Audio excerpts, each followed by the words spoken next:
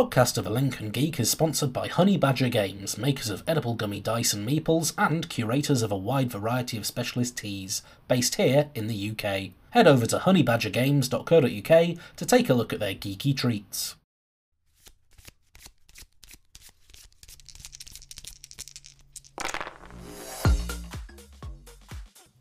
Hello and welcome to Podcast of Lincoln Geek. I'm your host, the podcaster general, the sussy one supreme. It is the Dan. Hello everyone, and thank you for tuning in to our little show about board games. Today I am joined by my regular co-host. We've got Pete. Say hello, Pete. Hello, Pete. We need a new introduction for you, Pete. We do. The problem is I'm not as sussy as you, so it's not like we can just call Sussy Pete. I mean, the sussy thing is such a meme now. I don't know if I could ever escape it. Ironically, No, I'm always good. Apparently, I'm still sussy when I'm good as well. So you're always sussy. Doesn't matter. It doesn't matter. We could play that game, once a week for a year. You could be a human every single time, and we'd still call you Sussy Dan. It wouldn't make I could regain my title of most frequent Cylon, and we'd still call you Sussy Dan. I think the trouble is that I just play these games like I aim to win by any means necessary, which often means I play quite aggressive, which I think makes me look sus. Yeah, that's fair. Maybe I should be ultra softy next time we play. Anyway, that's how I play it. We digress. We are also joined by a special guest, Dino Girl. Say hello, Dino Girl. Hello, Dino Girl. Hello. Classic opening from both of you there. Thank you. It had to be done. Solidarity with Pete. Yeah, exactly. And because we have Dino Girl with us, we're going to talk about one of her specialist subjects. And no, it's not dinosaurs. And I'm sure there are, shock horror. This time. I'm sure there are dinosaur versions of this available. There are. We're talking about RPGs and how story elements sometimes are incorporated nicely with mechanics, like how it works, or mechanics sometimes they go against the story, or how just kind of any interesting experiences we've had with RPGs. I mean, me personally, I understand how mechanics work for an RPG, but how does a rocket propelled grenade have a storyline? Can you tell me that, Steph? You would start with rocket propelled grenade. So actually, depending on which traditional RPG, which is your role playing game. Oh, we're talking about role playing games. It's a role playing game, yeah. So, but there are some role playing games that do actually have rocket propelled grenades in them. And apparently, if you set one off in a very narrow concrete bunker corridor, you can chunky salsa some of your enemies quite nicely. So yeah, chunky salsa. I love the verb. Yes. Do you also chunky salsa yourself if you're too close to the? That depends on whether or not you've split the party and you've left your mage behind. I see. So yeah. So don't you know you should never split the party? Yeah. It depends if one of the parties is a Gungan, like happened on our on our marathon role playing session. Yes. Oh, speaking of the marathon session, I have written, as per the request of our viewers, a Gungan Castle Run RPG for our next one. So everybody better start practicing their Gungan speak. Oh my goodness! So that's going to be coming. All we need is like some kind of Benny Hill soundtrack while we're playing this. Yeah. It's going to be mental. So going back to like RPGs and storylines and things like that. So role playing games are basically a way of telling stories. And mechanics, in my mind, are there just to help you structure the story so that it's not just you going off on crazy wildness that could never possibly happen. You do live in a world, whether it's a fantasy world or a futuristic world, and there are certain rules that you have to abide by. You can't just suddenly teleport anywhere you want, because that would be bad. It's like, oh no, a dragon! I'm just going to teleport away. You don't have cheat codes on. You can't do that. Yeah, it's like cheat codes. It's like, oh, I can't afford the armor, Rosebud. Classic. Classic. But bonus points if you get that reference. Yes. Mechanics are there to sort of help structure things a little bit. I am very much what we call a story role player, and that means for me it is about the story. The mechanics of the RPG that I'm playing don't matter quite so much as where we're going, what my character is up to, where my character has been, what they want to get out of the story. I have played RPGs where it's been very much, in order to do the simplest things, you have to roll dice all the time, and that can really slow the experience down. Yeah. So today I kind of want to talk a little bit about times where mechanics really help, and other times where mechanics really get in the way. Okay. And stuff. So I think the first things first is, regardless of your different system, I've got some notes on some systems we could talk about in a little bit. It all really comes down to the GM and how good your GM is. So I think everybody who is a GM who's listening to this podcast will remember the first time they ever ran a game and just how nerve-wracking it is. Because you're not just having to think of a basic story. For your adventurers come in, they have to raid a dungeon, grab all the loot and a special item, and bring it back to the person that's paying them for the job. That's a really simple story to write. What you have to do is you have to simultaneously write 5 other stories that could also happen at the same time. So there's loads of examples online. One of my favorite examples online is actually a parody of Star Wars. So if anyone has ever read a comic called Darths and Droids, so Darths and Droids is Star Wars as if it had been written for an RPG. Oh, okay. So you start with Obi-Wan and Qui-Gon on the ship, and they're talking about, all right, okay, so I've got like 3 spare points. What do I do with these 3 spare points? Well, you can either have this little pistol, or you can have a laser sword. A laser sword? Who uses laser swords anymore? So, well, do you want the pistol then? No, I'll try the laser sword. Just give me the laser sword, it'll do. And every time they do something really cool, it means that they've rolled really well. And then any time that they do something really bad, it means that they've, it's a critical So loss. does it recreate the whole, like the saga? It recreates the whole thing. And my favorite part is where they meet the character of Jar Jar, who is played by the 6-year-old sister of the GM, which was just beautiful in my opinion. Nice. And they're like, right, okay, so you need to get to the city. Okay, let's go to the city. And then the sister turns around and says, oh, let's go underwater and go through my underwater city. The GM's like, no, there isn't an underwater city. Oh, and the player's like, yes, that sounds like a fantastic idea. Let's go there.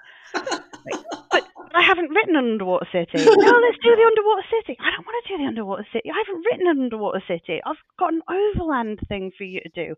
Yeah, but the water sounds better. And they go off underwater, and the GM's just there screwing up this map that he spent hours creating and throwing in the bin. I'm sure any real life GMs can relate to that. Probably. Real life, any person that has played that has been a GM for any party of any size in any campaign ever written will understand the rules of, I mean for you to go down corridor A.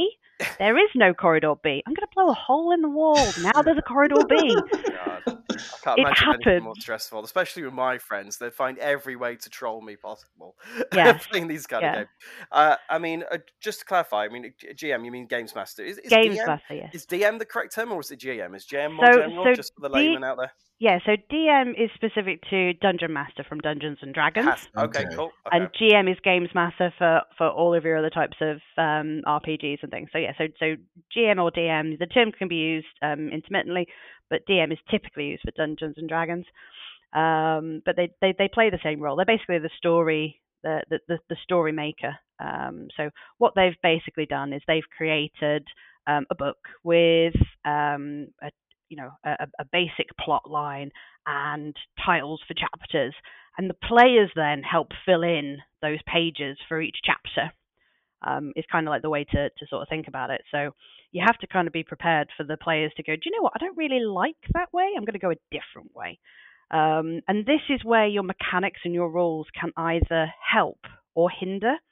So if you have written a campaign where every move is set out in stone, by playing to the mechanics and the story that you've written, you basically sort of crunch hold your players. You don't allow them to express themselves or have free reign on a world that you've created. And it can actually make the RPG experience quite limiting and quite boring. If you and I think some GMs have come across this at least once, where they've sort of gone, okay, they're going to walk into this clade and they have to do a perception check, and they're going to go over here and they have to do another perception check, and they have to do this and they have to do that, and it's almost like you're doing a step by step. One of the original turn a page adventures where you pick your own route. It's like turn to page 33. Yeah, it's almost like you're doing that, and it's not. You can't come off the page, as it were. God. So I always used to consider like saving my game when I just kept one finger on one of the pages. Did anyone else do that? Post-it notes are brilliant because you just sit around and you go. Like, oh, here's the thing, and I'll write on the post-it note, like, do I want to go left? Question mark. Yeah. And then I'll look at that post-it note like 3 months later when I next get any opportunity to pick up the book and go, why did I want to go left? Yeah. Let's go right. Let's do that. And it's like, oh, there's a dragon to the right. Oh, I should have gone left. I mean, just before we go into any examples you've got, Steph, I mean, my experience with RPGs, I mean, generally, I wish I could play more because I love story games, but I just find them a bit of a commitment. I find it really hard to get a group going, especially since we've all become adults. and real life gets in the way. Yeah. I mean, I've only ever played one RPG, and you'll probably find it quite funny. It's based on, you've heard of the GURPS system, haven't you, I think? I have, yes. This version was called Twerps. And so based on the D6 system, but yeah, it's. I think it's. I mean, I looked it up before we started. It's the world's easiest role playing system. That's what TWERP stands for. And it's literally you just have one D6 as your stat, and that's what you roll for everything. Yes. You may say. I mean, Pete is obviously quailing in terror there because obviously he's. But if you do roll a 1 or a 2, it'll really low. To balance it, you actually level up quicker than the other players. So that's how they balance it. So obviously, if someone rolls a 6 and they're ace at everything, they're going to have a slower progression than the other characters, and that's how they kind of balance it, which I thought was an interesting mechanic, really. I quite like that. It sort of mirrors life, doesn't it? You learn more when you make mistakes. Yeah. So, I mean, obviously my cat, I rolled a 2, so I wasn't quite as bad as you, Pete, but not far off. There's one of our group who, anytime that there's dice rolling involved, she just cowers because the dice hate her. And she knows who she is, but I think this would be the game for her. That rolling badly would actually be a benefit to her. I think we need to introduce this to our lovely word nerd. Yes, definitely. I mean, Twerps was fun, but it's also one of the reasons why I'm always hesitant to start an RPG campaign, because we played it 15 years ago. Thinking about it, we had about 3 or 4 sessions or something. We got to like a cliffhanger, and then somebody moved away or something. I can't remember exactly why, but then the group just never got back together again. So the lack of closure is driving me utterly crazy, and that's the only reason I am hesitant with RPGs. Yes, character development and swapping in and out players who come and go is actually one of the toughest things for a GM to do. Is this person just can't be here this week. Okay, they are in a box and you can't open the box, but the box has got legs and it follows you around everywhere. And then when they come back 2 weeks later, the box suddenly opens and they're there. So it's quite difficult to explain where a player has gone, especially if you sort of end a session mid-fight scene or something like that before you can finally get back together and do it. And I've had RPGs. I had a Shadowrun campaign that lasted 4 years. Wow. And some of the stuff that we got up to in that was just absolutely insane. In fact, it was so insane that I started keeping a diary of everything that was going on. Mm-hmm. And I then turned that diary into a series of fan fiction novels. Oh, wow. Nice. So you can actually go to fanfiction.net, type in Silo Corden, and all of the Shadowrun stories that are in that profile were written by me based on what my Shadowrun team were doing and what from my character's point of view. So sometimes the stories that you weave in RPGs can become actual stories, that you can retell and things like that.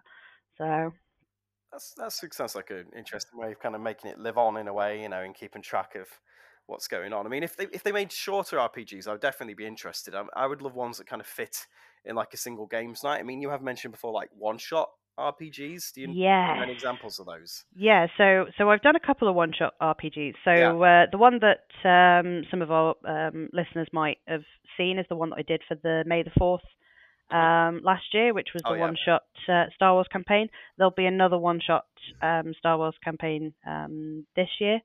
There are a couple of RPGs that are actually based on what they call micro RPGs, and they're meant to be done either with a very small number of people for a very short number of weeks, or meant to be one-shot campaigns where everything is pre-arranged in terms of the character sheets and things like that. Because one of the biggest issues with game mechanics is understanding the game mechanics enough to create your character sheet. Mm-hmm. And if your game mechanics are really complicated, so D&D is a wonderful system, but creating a character in D&D 3.5 was a nightmare because you've got so many different skills, you've got different subsets of skills, different layers, and just trying to navigate all of that to create a character in the first place. Character creation could take an entire session on its own and then some. And the same with the big ones as well. So like Shadowrun, which is basically D&D meets the Matrix. Again, it's you've got so many different classes and skills and attributes and things like that that you can add in. The mechanics get in the way of starting your story because you have to try and get your character to fit using the skill points that you've got. How do you create a character that fits in that world? Whereas some of the more simpler systems, the GURPS system being a very simple system, your attributes and your skills is quite minimal to choose from in comparison. So it's very easy to create very generic characters that you then use the backstory of your character to create the completeness of that character, as it were. Okay. So yeah, I've gone on a tangent about It's building, fine. and I've lost the original conversation. It's fine. I know there's a lot to talk about in this. I mean, I feel like we could make this episode kind of a two-parter in a way. Easily. Oh yeah, definitely. I mean, I know Pete's probably got some interesting stories as well. Oh yes, I do. Yeah. We could probably, I mean, just in the interest of time, I mean, we could go back to Pete probably. But is there any particular examples of interesting mechanics in RPGs you wanted to talk about, Steph, just for this topic, and then we could finish off with a funny Pete story if you wanted.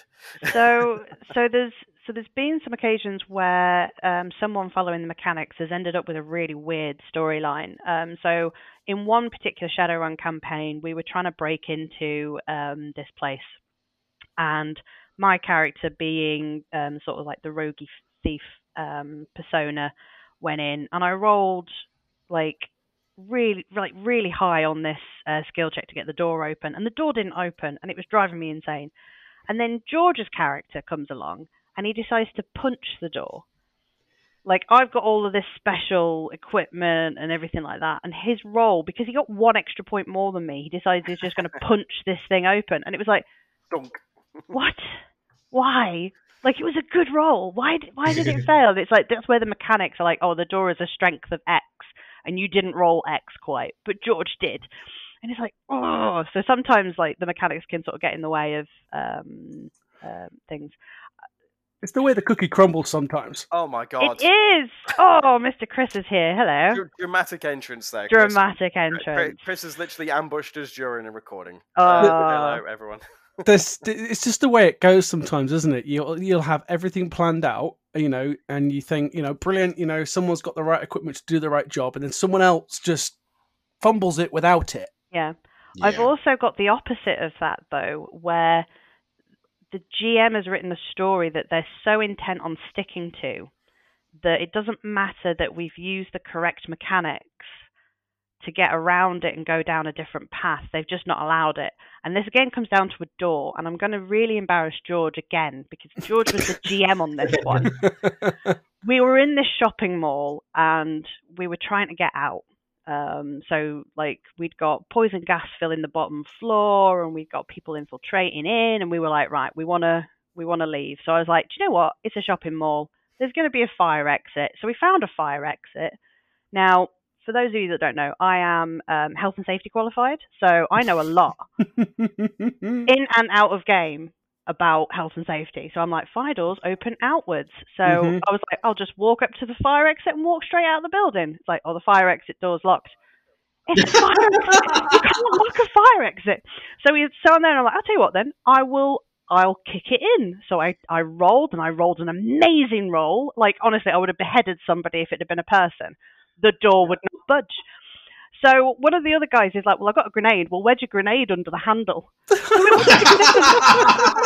the door up, and it still wouldn't open. And I'm like, what on earth? And George is like, well, it's a special, it's got a really strong door. And I'm like, George, none of us are magic users. Could you not have just said there's a magic force field on the door, and we'd have had to have left it alone?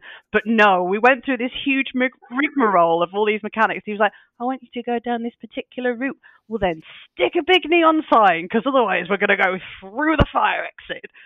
You know, if there's a fire exit available, you go and use it rather than going another way. Exactly. So sometimes, like, the story can be too rigid, and you know, you can't then use all these wonderful mechanics and skill sets that you've spent hours creating to your character to actually use. So it depends from a GM perspective as well, though, doesn't it? Yes. Because you know how organised you've been about planning out your adventure. No matter how planned and organised you can be, players will go against what you've planned.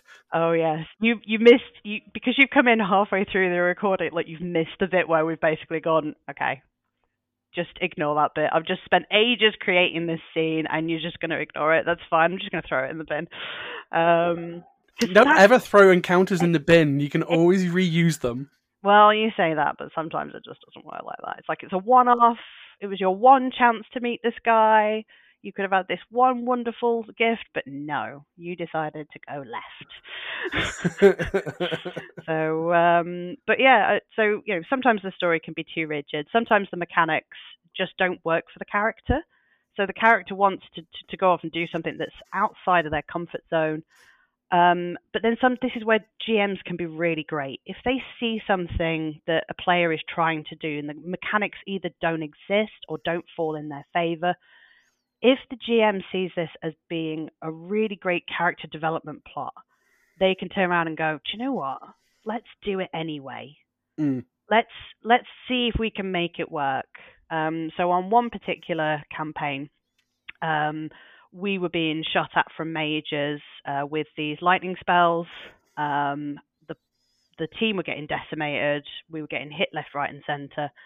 And me being the only mage in the party at the time that was still active and running around,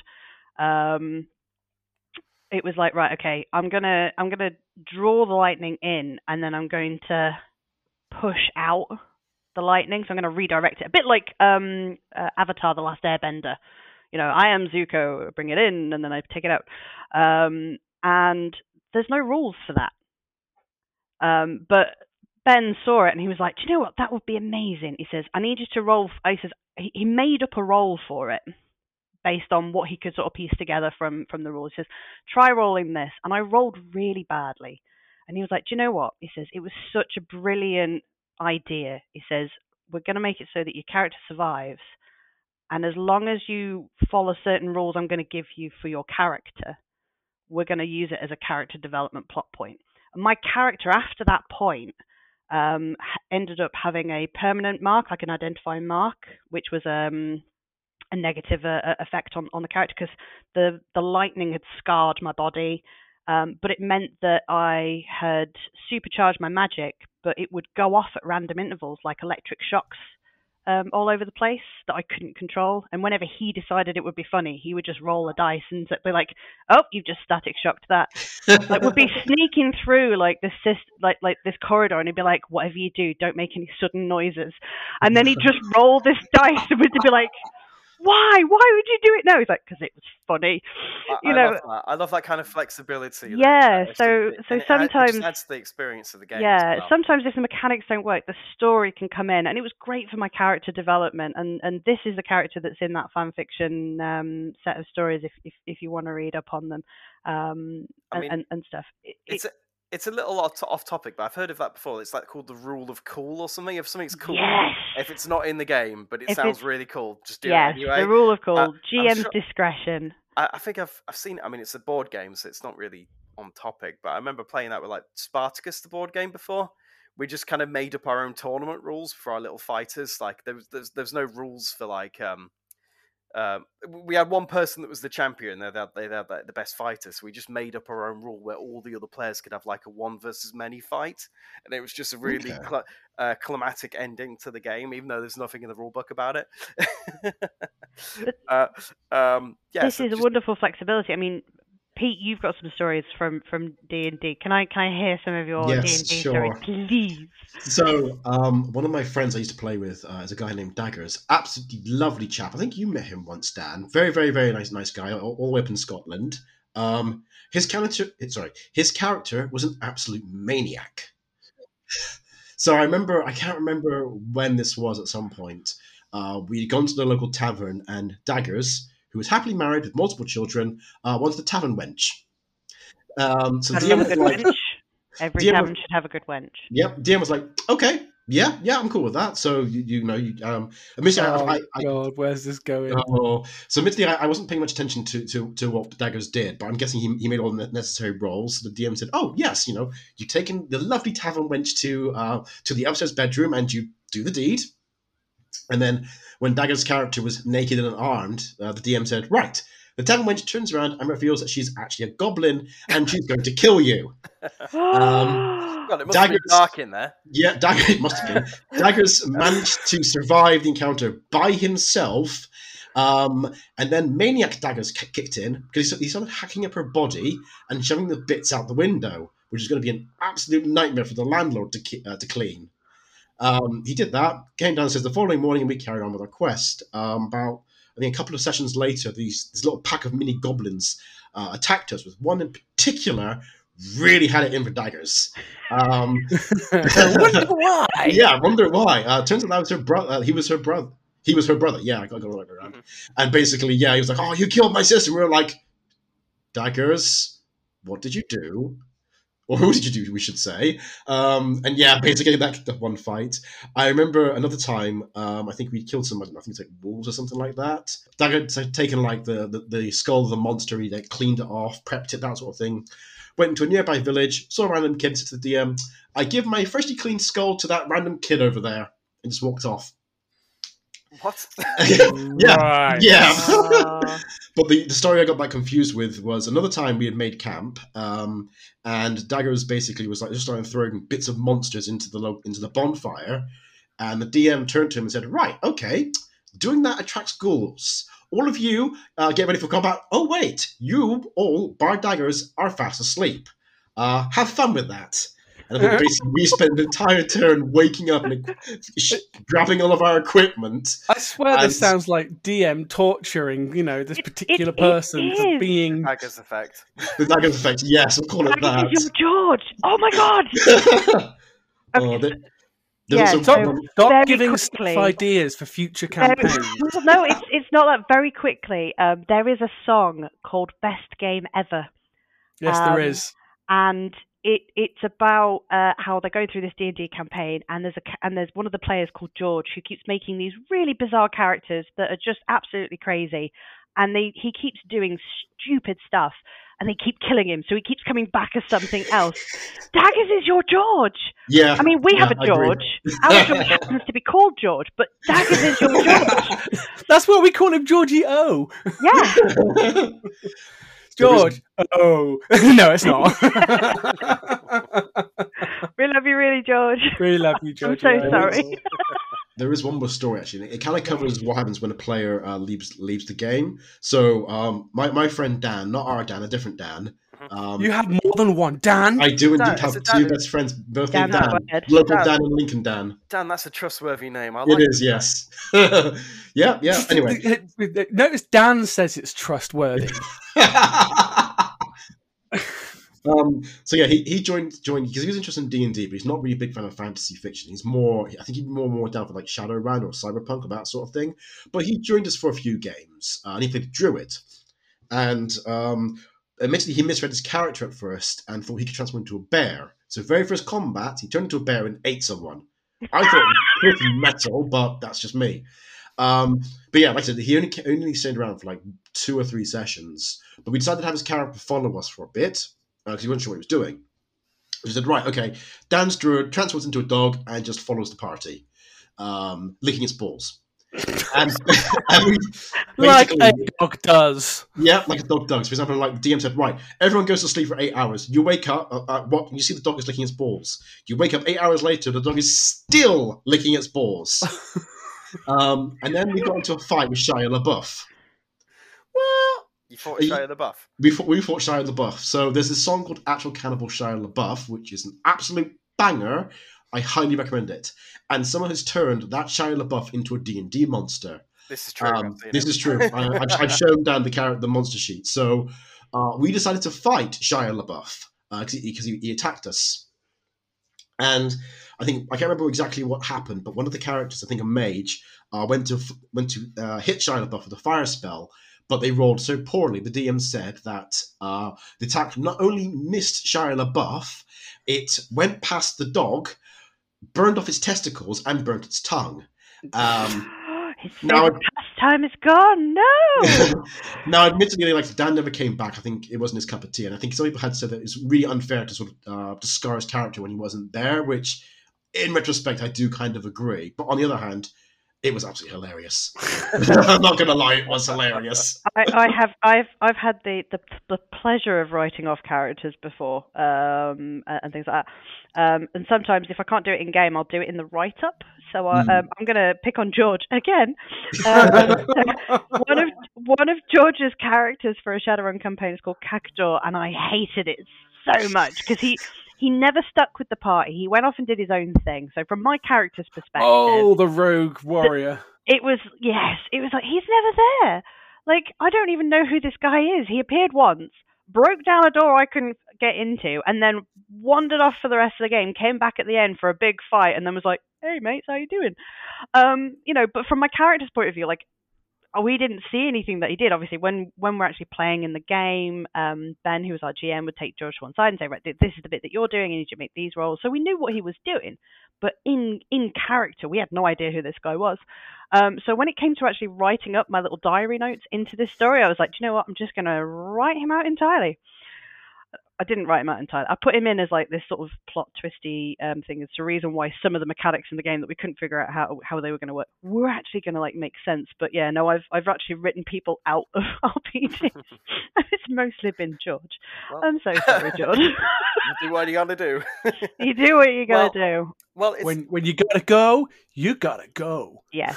I've also done the opposite. So one of the other characters that I've had to write about, the guy playing him was like, oh, you can't see me, I'm invisible. And that was all he would ever say. It's like, okay, prepare for combat. He's like, well, I get all these extra bonuses because I'm invisible and they can't see me. And it's like, oh! And it's like, you're in this room, what do you do? And he's like, oh, well, I'm invisible, don't matter. What was he playing? The Invisible Man? So everything he said was like, I'm invisible. It's like, we know you're invisible. It got to the point I was carrying a bag of flour around just to throw over him occasionally, just to make sure he was still there. just to make sure that he was still there. And it's like, has anyone seen Wisbit? I was like, how about let me get my flour? No, I'm here. But when it came to actually writing up the story, I needed some dialogue with this character, otherwise people would just forget he was there. And I ended up writing him as like one of the best characters. The feedback I've had from the fan fiction group is like, oh, we love Wisbit. Wisbit's one of our favourite characters. I'm like, have you any idea how boring he is in real life? That sounds hilarious. But, well, yeah. I feel like we have hit our time box, but I could easily make this a two-parter.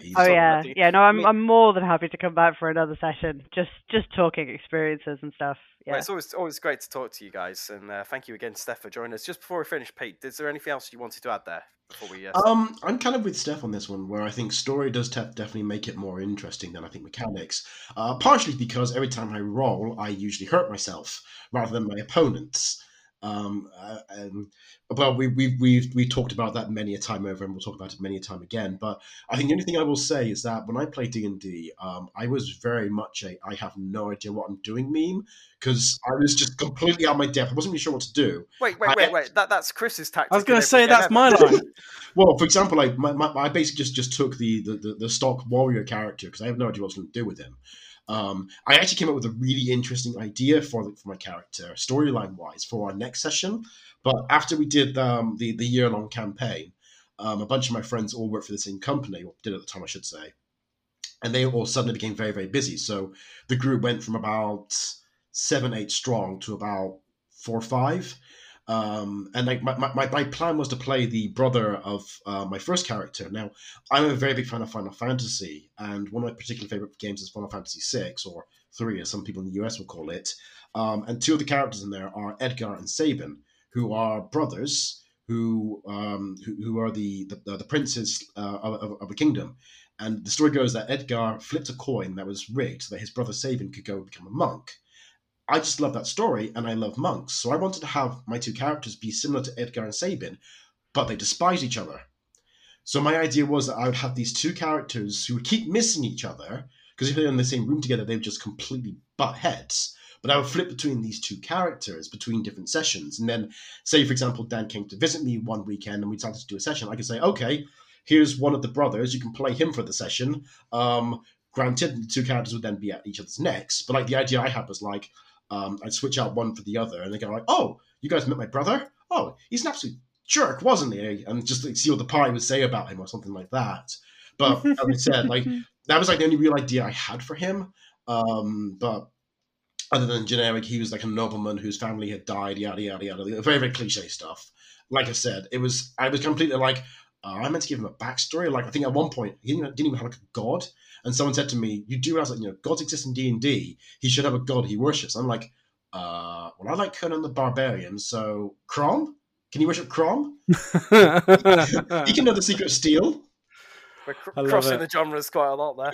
Yeah, I mean, it's one of the beauties of these types of games. You can really kind of make it your own in terms of backstories and get your creative juices flowing, can't you, really? Yeah, because I feel like we could talk about this all day, but sorry, Pete, what were you going to say? I was just going to say, similar to Steph, I have taken some of my old D&D characters and sort of integrated them into my own artworks. In fact, my old fighter is actually going to be a side character in one of my projects that I need to really get on and actually work on.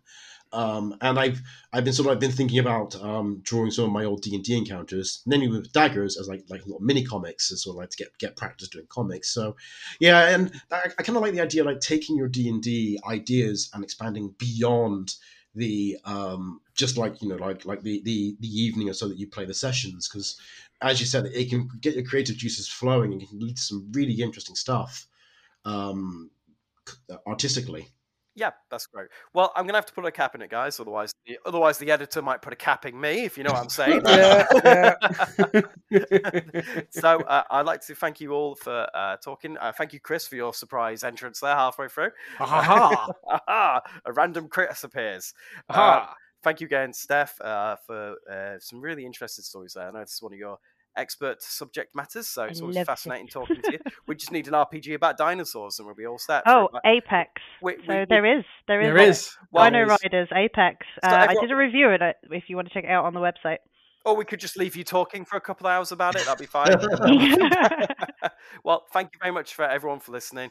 Thanks again, Pete, for being a regular co-host as well. As always, always happy to tell those stories, especially of daggers being daggers. As you do. The daggers effect. I've got a name for it now. Yeah, the daggers effect. And just to finish with the plugs, we're going to go to Chris. Go for it, Chris. So for anyone who likes and enjoys the podcast and has missed maybe some of the earlier episodes, you can, of course, go and check on the back catalogue on the website, which, of course, is doalg.co.uk. Or if you like typing in long things, diaryofalincolngeek.com. Also, remember, we're on all the social media platforms. Yes, I do try so hard to cover them all. If I've missed one, I'm not doing it. I haven't found our MySpace yet. No, not doing it. What? Come on, MySpace. No! I love MySpace. MySpace is dead. I love MySpace. I had a llama on MySpace that you got to feed and everything. It's great. That's great. We're bringing it back. No. It taught you coding. It was great. On that note, I'd like to thank you all again for listening. If you're walking the dog, doing the dishes at home, whatever you're doing, thanks for listening to our little show about board games. And as always, keep gaming, everyone. Yeah, Bye. keep gaming. Bye. Bye.